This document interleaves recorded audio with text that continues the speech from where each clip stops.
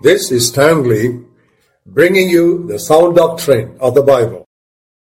Under God, I conducted sound doctrine seminars in 1997, 2007, and 2012. The talks of these seminars are now made available to you in segments of 10 to 15 minutes each. They are for your enlightenment and edification. We continue from what we saw in the previous segment. There are 3 steps in Bible study. Number 1, observation. Number 2, interpretation. And number 3, application. What is observation? We find out what does this passage say. When you find an answer to the question, you have observed it enough. And what is interpretation? What does this passage mean? Thirdly, application. What does this passage mean to me?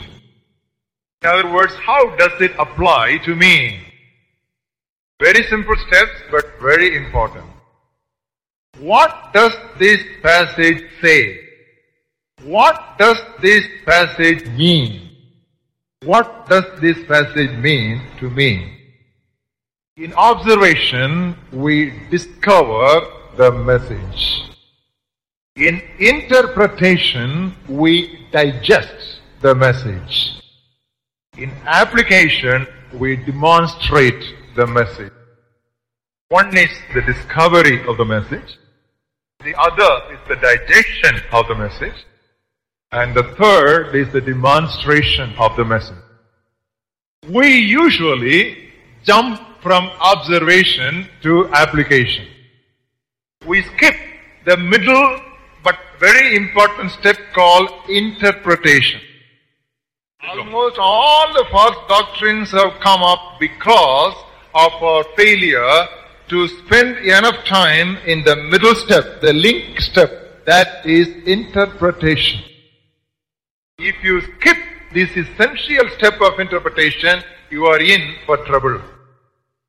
This step of interpretation is called by Paul as rightly dividing the word of truth. Turn with me to 2 Timothy 2nd chapter and verse 15. Be diligent to present yourself approved to God, a worker who does not need to be ashamed, rightly dividing the word of truth. The right translation is rightly cutting the word of truth. Rightly cutting the word. That's the meaning, the rightly cutting the word. He was a tent maker by profession. Tents those days were made of skins of animals. And it was done like a patchwork of different pieces of skin put together, like the shamina we have in North India. And if the cutting is not proper, the pieces will not fit together properly. So if you make a wrong cutting, when you want to put them together, each one will drag in different direction. The workman, that is the tent maker, will be ashamed.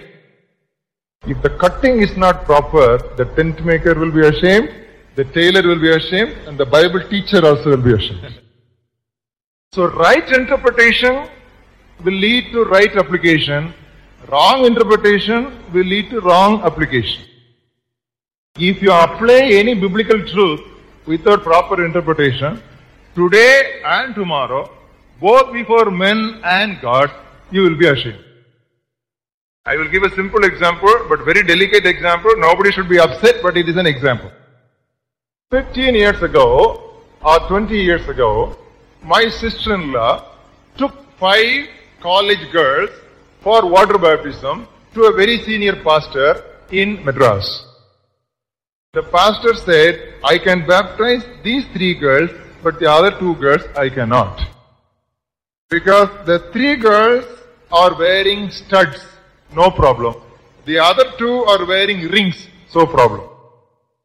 So if you want me to baptize, you ask the 2 girls with the rings to remove. The girls with studs, no problem. The girls with studs, they were a majority. But my sister-in-law is very smart. She told the pastor, what's the difference between a ear stud and a earring?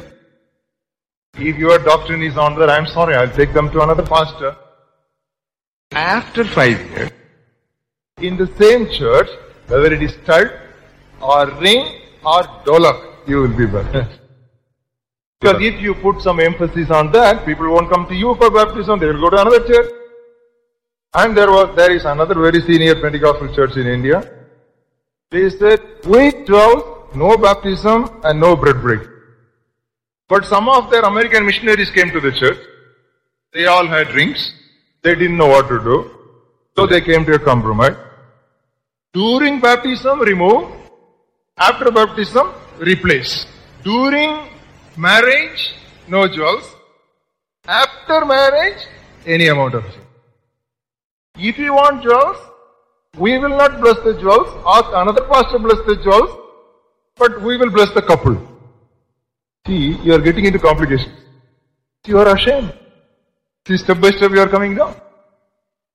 The important step of interpretation is not properly handled. Not only this, 101 doctrines that we are practicing, wherever the interpretation is not proper, it shall be shaken. Now, what are we trying to say here? Interpretation is the most important step before studying the Bible and applying the Bible. Otherwise, we will be put to shame not only before God, but also before man.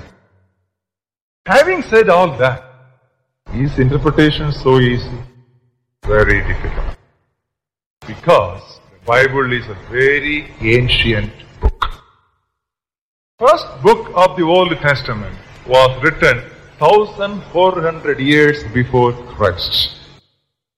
And if we accept book of Revelation as the last book of the New Testament, that was written 90 years after Christ. Now if you add the 2000 years in between for these two figures, some of the books in the Bible were written 3400 years ago, and the latest book was written 1900 years ago. I want you to do lot of imagination. Some books written 3400 years before, and the latest books 1900 years ago.